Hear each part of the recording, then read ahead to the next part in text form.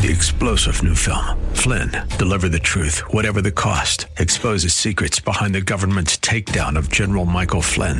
Flynn knew what the intel world had been up to. He ordered the first audit of the use of contractors. This set off alarm bells. He told the truth. He was the most dangerous person for Donald Trump to hire. They had to get rid of Flynn. Flynn, deliver the truth, whatever the cost. Available now. Watch it today. Go to salemnow.com. salemnow.com. This is the Pro America Report on The Answer San Diego. Welcome. Ed Martin here on the Pro America Report. Great to be together. Hey, I'm traveling right now, and we're going to have a couple of replays today. I went back through what people were asking me, interviews they thought were particularly good, and a couple of them popped to the front. Gregory Wrightstone, my friend who wrote the book Inconvenient Facts, about the science that's used to justify all the climate change stuff. He did an interview a week or so ago, and we're going to replay that because one of you emailed and said that was very helpful. Also, Hal Shurtleff, another one, Hal Shurtleff, to discuss his challenge to the constitutional violation by the city of Boston, which he won. So we'll have those two replays. I know it's the holiday season. You get some replays all over the place. I have to do it. I'm traveling. And let me tell you why, because this is kind of interesting. I have been in a courtroom as part of a proceeding with a jury. And so I've seen the jury. The important thing is I saw the jury picked. The jury was picked by the parties, and I was in the room to watch that. So there's about 80 people in the room. And one of the questions that was asked during the choosing, it's called voir dire. I remember to pronounce it poorly, but it's the choosing of the jurors. You ask them questions, and one of the lawyers said, "Who here is not on Facebook?" And half the people raised their hand that they were not on Facebook. Then he said, "Who here is not on Twitter?" And I'm telling you, 98%, 99% said they were not on Twitter of about 80 people. And these were regular folks. This is a kind of cross-section. It's a suburb county around St. Louis where I've hailed from. So it was very interesting, very interesting. But I also had conversations with some of the folks, not on the jury, because you don't want to talk to a jury that's going on, even if you're, you just want to be careful. But I visited a lot. I've been spending a lot of time talking to some folks from this neck of the woods and talking about what's going on and talking about, Biden inflation. You know, one thing people regularly complain about is food prices right now. Seems like gas prices have dropped off. Maybe people are used to it, but they don't complain the same way they do about food prices. Seems like every maybe third person, when you say, "Hey, what do you think about what's going on?" they say, "Oh man, it's really tough times," and food prices is one of the factors. But what you need to know is the power of the narrative machine to assign what people believe to the people. And I'm being serious about this. And I'm not saying it's just liberal. I'm saying that Fox News does it, and even talk radio, conservative talk radio. You have to find people that are willing to tell you the truth no matter what, I think. And otherwise you get assigned. And here's an example. More than one person, when I talk to them, reasonable people, not conservative, not liberal, just kind of regular folks. I shouldn't say reasonable. There's plenty of conservatives that are reasonable. There's plenty of liberals that are reasonable. But what I mean is people that are not particularly political. The people I'm talking to, working folks and some, sheriff's deputies and other folks, to a person in the middle of the country, what they associate the January 6th events with is a coup, an insurrection. And as I talk to them, again, not people that are sort of partisan and into it for the partisan sort of hackery where they jump to a conclusion, but you say to them, well, did you know? Nobody had weapons there. Or, one person, I guess, did or something. And no, I didn't know that. I mean, did you know the deaths that happened, after were a couple of Trump supporters died that day, but, the other ones, the cops and others were afterwards. Did you know there was a pipe bomb at the DNC and at the RNC the day of and the night before? And they didn't know any of that. They didn't know any of that. And all they knew was sort of a narrative that had been pushed out that is one-sided. And why I tell you that, why am I telling you this today? What you need to know is we're in for another week of what I would call the narrative machine pounding a message. And the message is meant to denigrate Trump, he was somehow the cause of January 6th and to overblow the size and scope of what happened. And so over on I think early Monday morning, I was looking at the sites, and you have preview stories clearly leaked by the staff or others of the January 6th Select Committee of their final report. Their final report, which is coming out, I think, next weekend. They're going to have like a weekend session, and they're going to try to get enough attention. So when you get close to Christmas, you get very little real news, because even journalists and even narrative machine workers have to go get, presents for their family and travel for Christmas. So right about now, maybe a few more days from now, you will see a real drying up of stories, news stories, and it will become puff stories. Lots of kind of long think pieces, they call them, of, biographies and not exposés, but fluff. Let me tell you about how such and such works, or who such and such is, Sinema, the 75,000 story on Senator Sinema and where she comes from, et cetera. And that's what you'll see. You'll see this sort of shift in the next few days to really light news. There'll be football on. There'll be nothing else. But the January 6th Select Committee is teeing up a week's worth, it looks like, of stories on how bad things were. And what you need to know, and all I'm pointing to, is watch the narrative machine. Again, it's totally one-sided with no opposition, no cross-examination, no critical thinking. You're watching the Twitter stories, the Twitter files released by Elon Musk that seem to show pretty clearly in black and white how, at the very least, the effort to ban Trump and to make it so people can't talk about election integrity was one-sided. At the very least, it was one-sided. At the maybe say it better. At the best, it was one-sided. At the worst, it looks fully sort of corrupted by a partisan worldview. But we don't really know yet. We're just seeing it come out. But you're going to see a week's worth, and then a dramatic report, and 99% of the country will never read the report. So what is happening? The narrative machine, big government, here comes a report, big tech and big media, will call it what you want, and they're going to pound this message. And none of it, I'll be frank, none of it is trustworthy. I can't say yet it's untrue. I haven't seen it all, but I can say it's not trustworthy. It's distrust and verify. That's the message. So watch for that, and discount it if you can. It's hard to do. It's in the air. And that's what I found when I talked to folks out here in the heartland, in the middle of America. All right, we'll take a break. We'll be right back. It's Ed Martin here on Pro America Report. Back in a moment.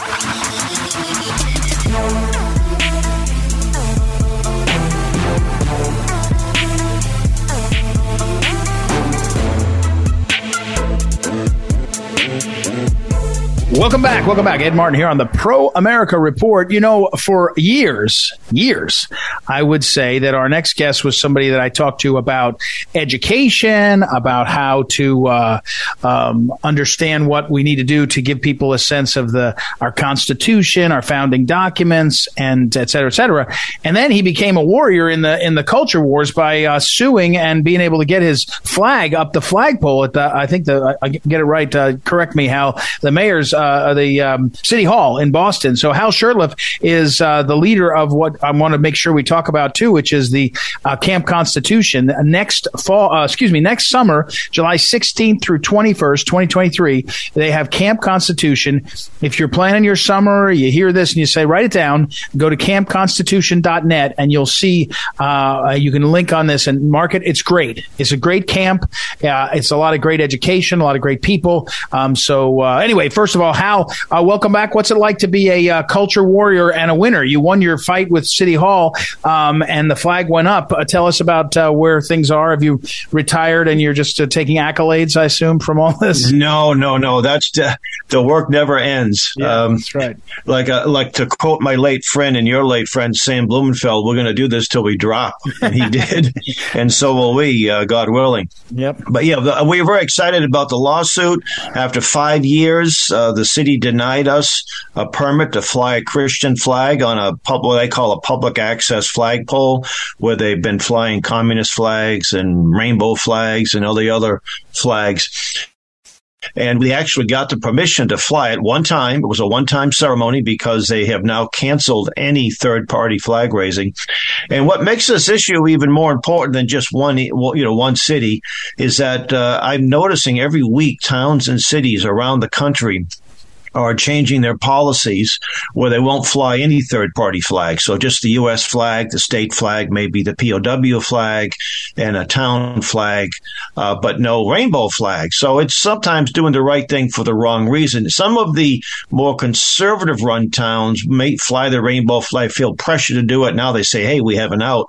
Yeah. And there are other cases where they are actually allowing the Christian flag to fly. We had a ceremony in Revere, Massachusetts, which is just outside of Boston, Christian flag raising, and it was like right in front of City Hall, and it will hopefully be an annual event. Lowell, Massachusetts, which is just a little north of Boston, right? And others are being planned. And I get contact by people all over the country on a regular basis. So I think this case really put the Lemon test to rest. Yeah. And the Lemon test was this terrible decision. Boy, the Supreme Court came up with some real bad decisions in the early 70s, didn't they? Yeah. But it was based on a Catholic school in, I think, Providence, Rhode Island. And it got to the point where public officials were even saying "God bless you" or "Gesundheit" or wearing a cross in a public school, or even bringing a candy cane to a school was somehow a violation. And this case, as well as several others, and the case that was Coach Joe Kennedy out of, I believe it was Washington State, a football coach, his case was won about 2 months after ours. In fact, our case was referenced in his case. So that was really what it was all about. Although we're pleased we got our nice little ceremony. You can see that ceremony on Liberty Council's website, lc.org.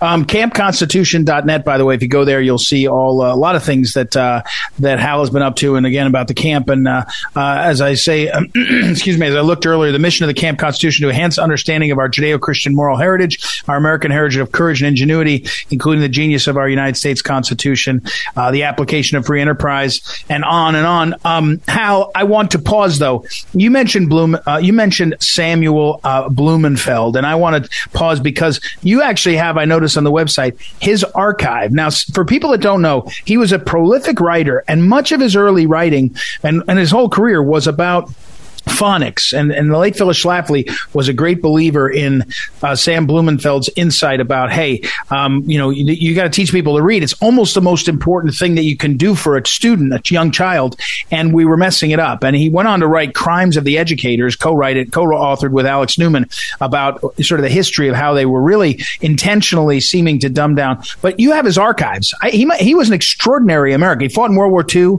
I think he was maybe. Yeah, and so what's that like? What's the archive like? I hope somebody's in there like researching and writing about him. I will encourage people. He was an extraordinary life. Well, Sam was a dear friend of mine. He was one of our camp instructors. And when he passed away in June of 15, he had just turned 89, I believe. And he willed me most of his library, his papers, because he knew. I told Sam that it was we pledged to him on his deathbed that his work will influence unborn generations. So what I even started gathering his material at his request prior to his death. He had about 200 legal boxes of books and papers and writings and correspondence, even between Phyllis Schlafly, of course, and Sam. And we had a couple of people. One is our webmaster, Eric Conover, and our camp newspaper editor, Mark Affleck, who's in Pennsylvania. And Mark just PDF'd a lot of the letters, the newsletters, the books. And then we got some old recordings. We had a lot of cassettes, even reel-to-reels and CDs. And all of that was put in MP3, MP4 format. His Alpha Phonics workbook is available. We put it back. It's still in print, but we have it on our website where you can download it. You can use the website version with all 128 lessons, and either an audio or video, along with all of the teacher's guides, which you really don't need a teacher's guide. I think Sam did it because other Alpha Phonics courses were offering them, and that's what people wanted. You have all of his lectures, and I used to tell people every time back in the 90s, homeschooling is always a challenge. It's much easier now than it was then. Right. But every time you had second thoughts, just put it a Sam Blumenfeld cassette, and that will. What was I thinking? Of course, we're doing the right thing. That's fantastic. That's true. That's right. Before everyone caught on, and maybe COVID hammered it home, as Sam was advocating for homeschooling. All right. So tell our folks about. So no, Hal, I want to ask you this. I'm looking back at my notes now. I've been thinking about you for a week since we set this up. Education on the Constitution. You know, the late Phyllis Schlafly, one of her favorite things that happened to her was she was appointed by Ronald Reagan to be on the Bicentennial Commission on the Constitution. Right. And she had a great time there. And she really treasured that period of time going out into the public and they had hearings all over the country and talking about, she just believed so much in the Constitution. So first question, I know every old man like me now, I turn into an old man. I say, the young people aren't studying the right things. You know, they're not, but constitutional literacy, tell me where we are. I know the need, you're there and you're saying, but I don't mean to be, again, the old man yelling at the neighbors' kids, but it's getting worse and worse, isn't it? Well, there's no question about that. I live in Alton, New Hampshire, and just a few days ago, we offered to donate pocket copies of the Constitution to the local government school, high school. And I didn't hear from any of the teachers the social studies teachers. And then finally one got back to me and says, well, you have to ask the principal. So I emailed the principal, and within a matter of minutes, thank you, but we are all set with pocket copies of the Constitution. Well, I pretty much doubt that the school, that they have any pocket copy, although we did donate some to the Manchester, New Hampshire High School at the request of its superintendent. I think about 3,000, and every student. Now, just getting a Constitution, it's like, you know, I could buy a book and put it on my bookshelf. I could buy a brand new piano and put it in my living room. That doesn't mean I'm going to play it or read the book. You have to actually read it. And I think our nation's enemies fear an informed voter more than anything else, and a voter who actually understands the Constitution. You know, it wasn't written in some kind of hieroglyphics or some kind of arcane format. It was really simple. And some of the words might be a little archaic, like, for example, well-regulated, but you can easily determine it doesn't mean a bunch of laws and it means that well-trained, well-disciplined. Right. So, and there's a few parts of the Constitution where you might have, but some of them are pretty straightforward. You know, there's absolutely no doubt. You know, it says Congress shall not do this, it shall not do that. And the other thing too, if they didn't grant the power, then they couldn't do it.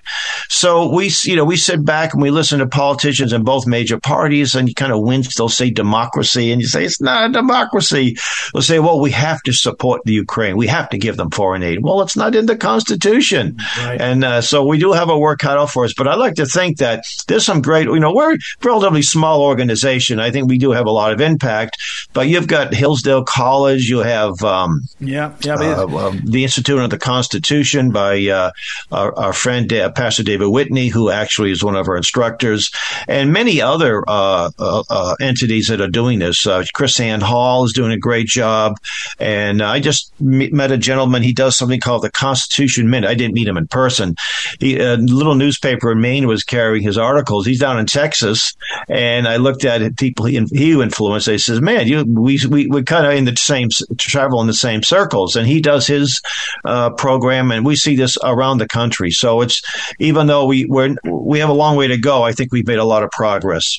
We're talking again with Hal Shurtleff, and go to campconstitution.net and see more. Hal, give me the rundown on the camp, so that if somebody's listening right now, and I will say, sure, we've had this great experience where lots of homeschoolers listen to these shows as podcasts, and you pass them around. So tell us what that is, how it fits together. Tell us why it's really helpful for young people.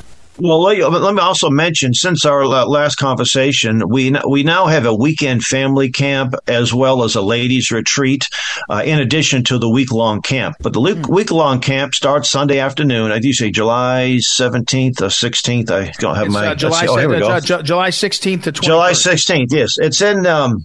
Singing Hills Christian Camp in Plainfield, New Hampshire, which is about an hour north and west of Concord, New Hampshire, not too far from St. Johnsbury, I'm sorry, not St. Johnsbury, White River Junction, Vermont. Beautiful location.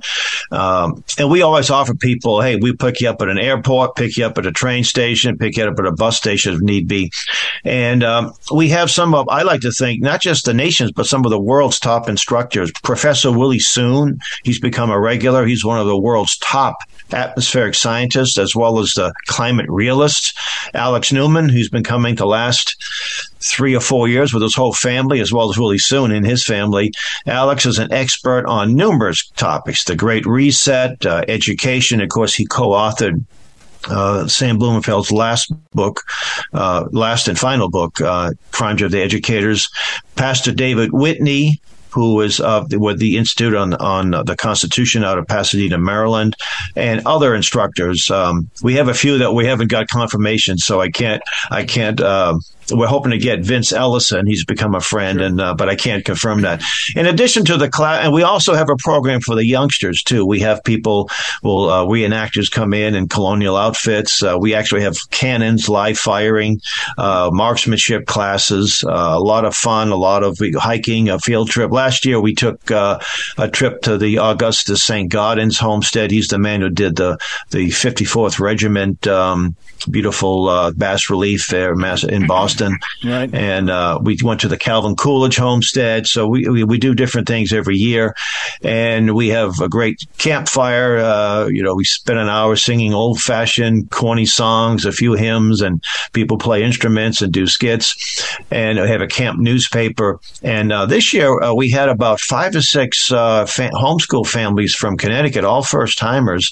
And they were so excited. They just had us down in Connecticut last week doing it's like a Camp Constitution for a day in a church there in Newtown.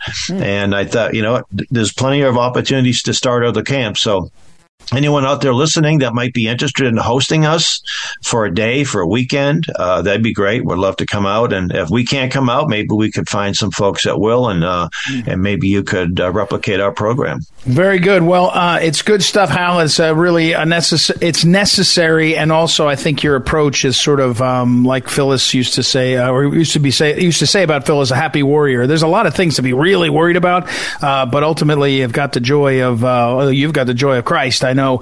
Amen. So it makes a big difference. We'll wish you good luck, and I'll put up on social media links to all this. And thanks very much, Hal.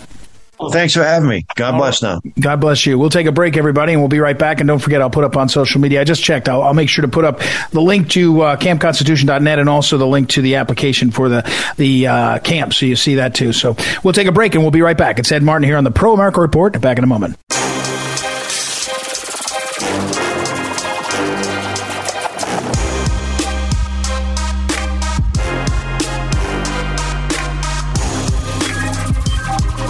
Welcome back. Ed Martin here on the Pro America Report. Time to check in with Gregory Wrightstone, our old friend. He is the executive director of the CO2 Coalition, co2coalition.org, among other things, hats he wears and things he does. Welcome back, Gregory. How are you?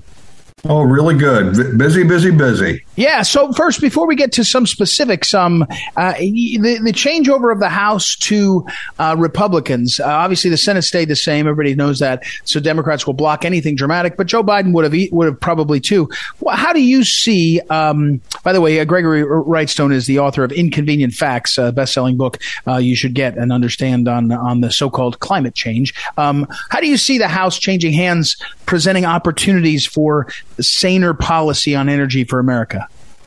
Well, I'm hopeful, but the problem we have there is that we've got Republicans are following this American Consumer Caucus or Conservative Caucus. There's quite a few of them there, including they just got back from Egypt to that COP27 conference. So these Republicans are saying, well, there's a climate crisis and we need to solve it, but we need to use conservative solutions, which I'll interpret that for you. That means we shouldn't spend $3.5 trillion.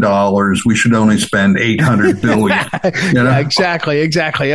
We won't throw all the money at it. We'll just throw some of the money at it. No, we've talked. There is no climate crisis. We see benefits accruing to modest warming and increased CO2. And what this is, they're throwing money at a non-existent problem. It's a solution in search of a problem is what I call it.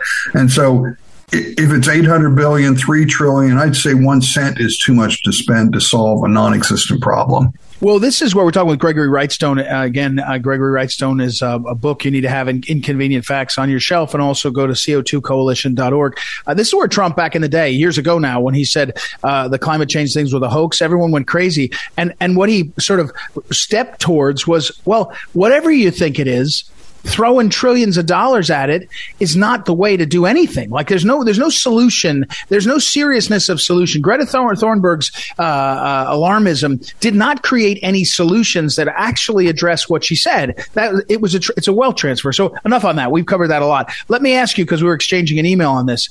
I want to hear you talk about the diesel prices. I want to know why and what it means, because that's a factor in this inflation. People don't, my gas tank being filled up with gas is a problem for me. It makes me mad. But diesel costs going up is changing everything from food to Christmas presents to anything. So walk me through this. Tell me what it's about and where we're headed. Yeah, well, right now, let's talk about distillates and define what those are. Yes, distillates please. It's diesel, home heating oil, and jet fuel. Okay. And those are the distillates. They're similar, but there's some slight differences. And that's what we're talking about here, the run-up in prices for these things. And particularly we'll talk about diesel. Distillate levels right now are lowest levels since 2008. And actually, you have to go back to 1982 for October levels to be as low as they were here just 30 days ago. And so what we're talking about, and think about it, in 2008 or 1982, low levels, it's really compounded now because our needs and uses of diesel and all these others have increased greatly. Right. So it's not just that we're back to where we were in 82 or 2008, but now we've got I was just looking, we've probably doubled or tripled the amount of gallons that are needed for diesel. And we need diesel for just about everything that you buy in the store. And so why are they so high is the question. There's a lot of things that go into it. Number one, we're exporting about 1 million barrels a day of distillates. People say, well, why don't we just they're talking, Jennifer Granholm's talking about shutting down those exports, keep it here in the United States.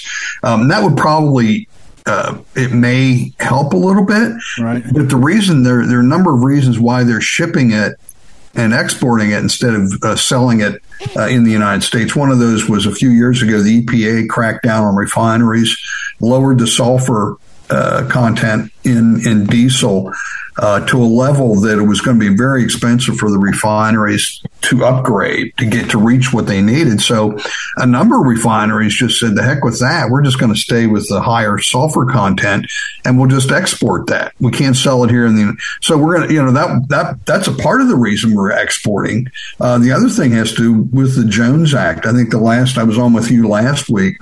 We referenced the Jones Act prohibiting importing inexpensive natural gas from Texas and Louisiana into Boston.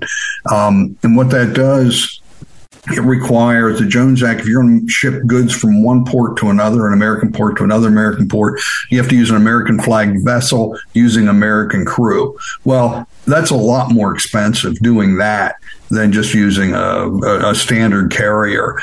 So some refineries look at that and say, okay, well, I can make another $1.50. It's going to cost me $1.50 a gallon or whatever it is less to ship it to Europe than if I sell it here. And that's one of there's a number of things, but these are self-imposed problems we've got here. And so we're going to be facing this for a while. So even if Jennifer Granholm says that we're going to stop exporting diesel and distillates, a lot of these right now would not be permitted to be used in the United States because of the sulfur content. We're talking with, I said Gregory Wrightstone again, executive director over at the CO2coalition.org. There's a lot of there on that website, CO2coalition.org. Also his book, Inconvenient Facts. So if the distillates are going up, I hate to say it, where's the hope? I mean, Gregory, we're going to have a presidential race 2 years from now. We'd have a new administration, 27 or 8 months from now, longer if you figure that they have to confirm people and pass things and all, if there was a change in the parties. What's your best hope on this? Is that we just muddle along? Well, I'm not sure.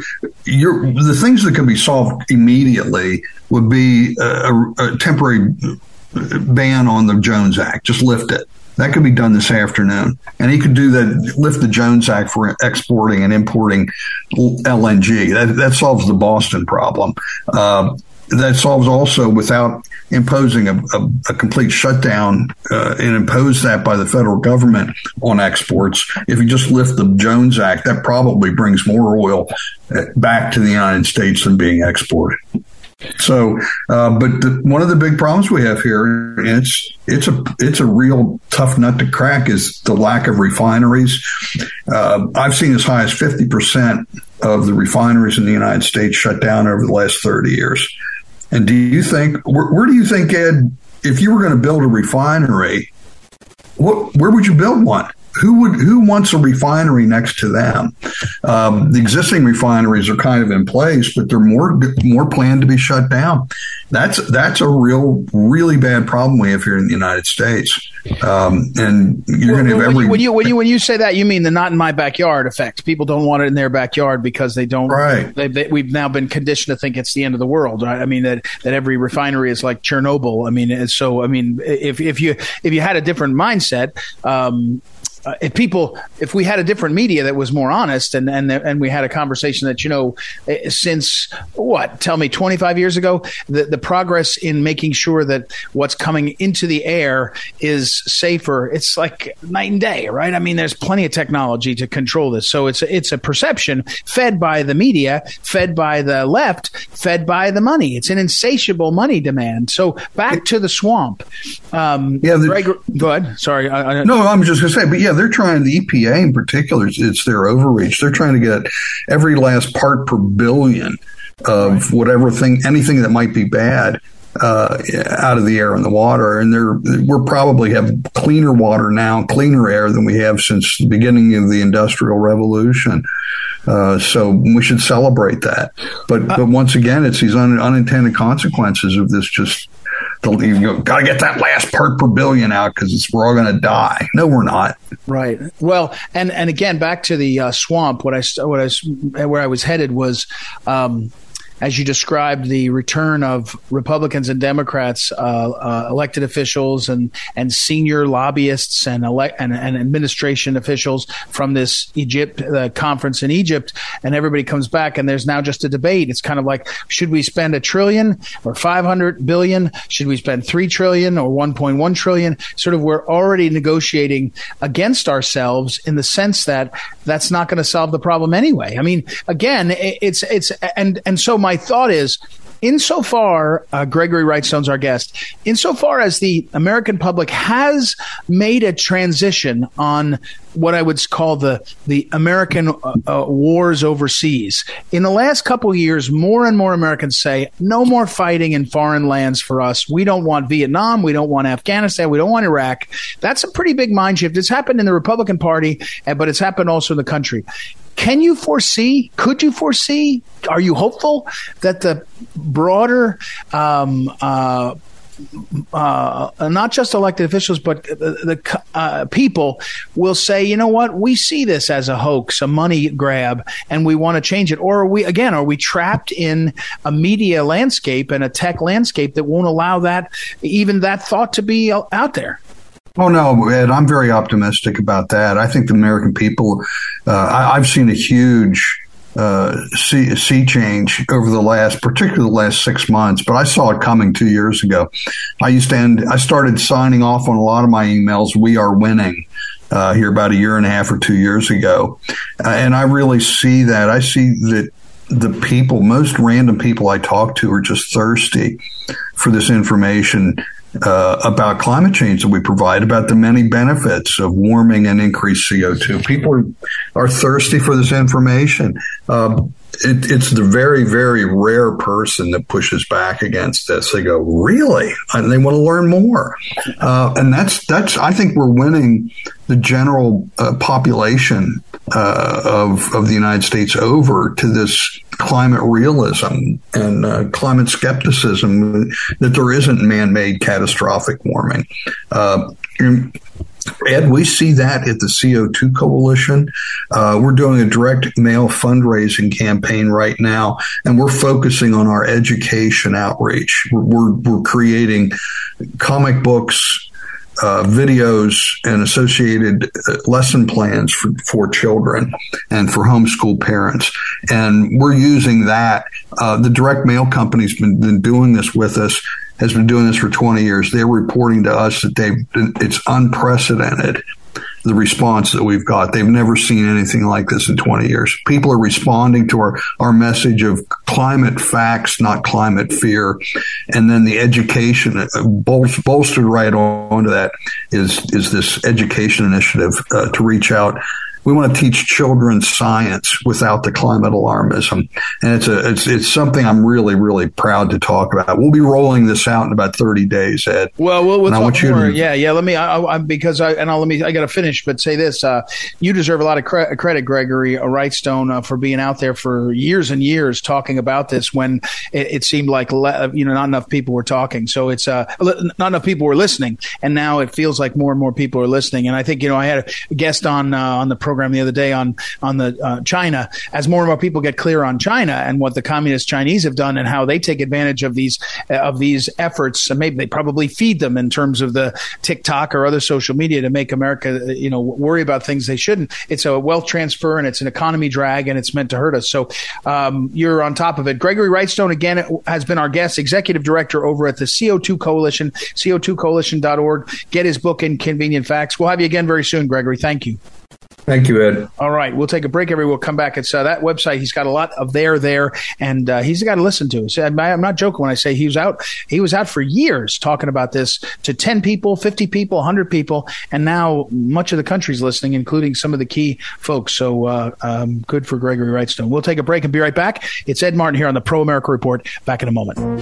This is the Phyllis Schlafly Report, a daily commentary continuing the conservative pro-family legacy of Phyllis Schlafly. Now the president of Phyllis Schlafly Eagles, Ed Martin. President Biden's own Attorney General, Merrick Garland, admitted that across the country, fentanyl is devastating families and communities. Garland identified the source as the outlawed drug cartels operating in northern Mexico. Yet Joe Biden has done nothing to disrupt their operations or close our border to the traffickers who bring their deadly product to our country. The Department of Justice describes the Mexican drug cartels as ruthless criminal organizations that use deception and treachery to drive addiction with complete disregard for human life. But instead of matching its actions to these strong words, the DOJ spends its resources on political investigations of Americans who oppose the Biden regime. Open borders and defunding police are what Democrat politicians stand for, and for a while it seemed they would get away with it. Now the fentanyl crisis may be turning Americans against illegal immigration as never before. Polls have shown a steady decline in support for Democrats as the public wakes up to the fentanyl problem and how Democrat policies have made it worse. In the first year of the Biden administration, there was a sharp increase of 15% in overdose deaths to a new record of 107,000. Much of this was due to the fentanyl that flooded across the southern border soon after Biden opened it to illegal immigrants and the criminal cartels who profit from them. It is impossible to separate these drug deaths from the policies that allow them. Fentanyl does not materialize out of thin air. Communist China ships precursor chemicals to Mexican drug cartels who produce the fentanyl, according to the DEA, and the cartels then send it across the border that Democrats refuse to close. The deadly fentanyl is everywhere now and continues to pour into our country. We know how fentanyl is made. We know how fentanyl gets here, and we know how to stop it. Why are Democrats unwilling to secure our border to save 100,000 Americans per year? The cold fact of the matter is that politicians are motivated only by constituent intervention. So it's up to you and me to spread the word that fentanyl kills, and securing the border is the only way to stop it. This has been the Phyllis Schlafly Report with Ed Martin, president of Phyllis Schlafly Eagles. What's the latest on building the wall to protect our southern border? To the liberal media, it's a joke, but the crisis of illegal aliens is no laughing matter. At phyllisschlafly.com, we're asking serious questions regarding what to build, who's paying for it, and how best to deploy our military. Go to phyllisschlafly.com and join us again for the Phyllis Schlafly Report.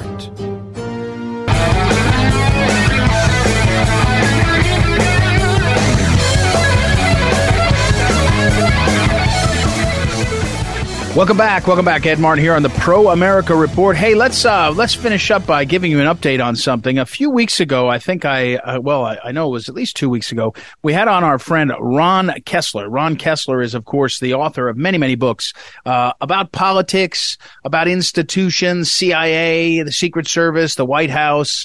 He wrote a book on West Palm Beach, which is about the social scene there. He's just an investigative reporter his whole career, and he's had a long career. And he's written a lot about the FBI. And there's a new book out by Professor Gage. I forget her first name. She's at Yale University. And Ronald Kessler wrote a piece saying she whitewashes the history of the FBI. And here's what I want to tell you. Her book is with a major book publisher. I don't know, HarperCollins or one of the big ones. And so he was saying, look, she's whitewashing, Ronald Kessler was, she's whitewashing the truth. And everybody's just saying, oh, wow, what a great book. She went to the big schools. She's at the big schools. It must be real, must be serious. And it's not. So I was walking through the airport. I mentioned I was traveling these weeks, and there in two different airports, prominently displayed on the bookshelf is this book, on the FBI by Professor Gage. And my point is that the truth is assigned to we the people, also by big tech and big media. Big media includes the publishers, who decide what they're going to push and how they're going to push it. And in this case, they're going to push something that whitewashes J. Edgar Hoover's past and his misconduct and lots of other things in favor of saying nice things. I wonder why. All right, we got to run. Have a great night, everybody. Have a great day, everybody. We'll be back tomorrow. It's Ed Martin here on the Pro America Report. Thank you to Noah Dingley and Ryan Haidt. Be back tomorrow. See you.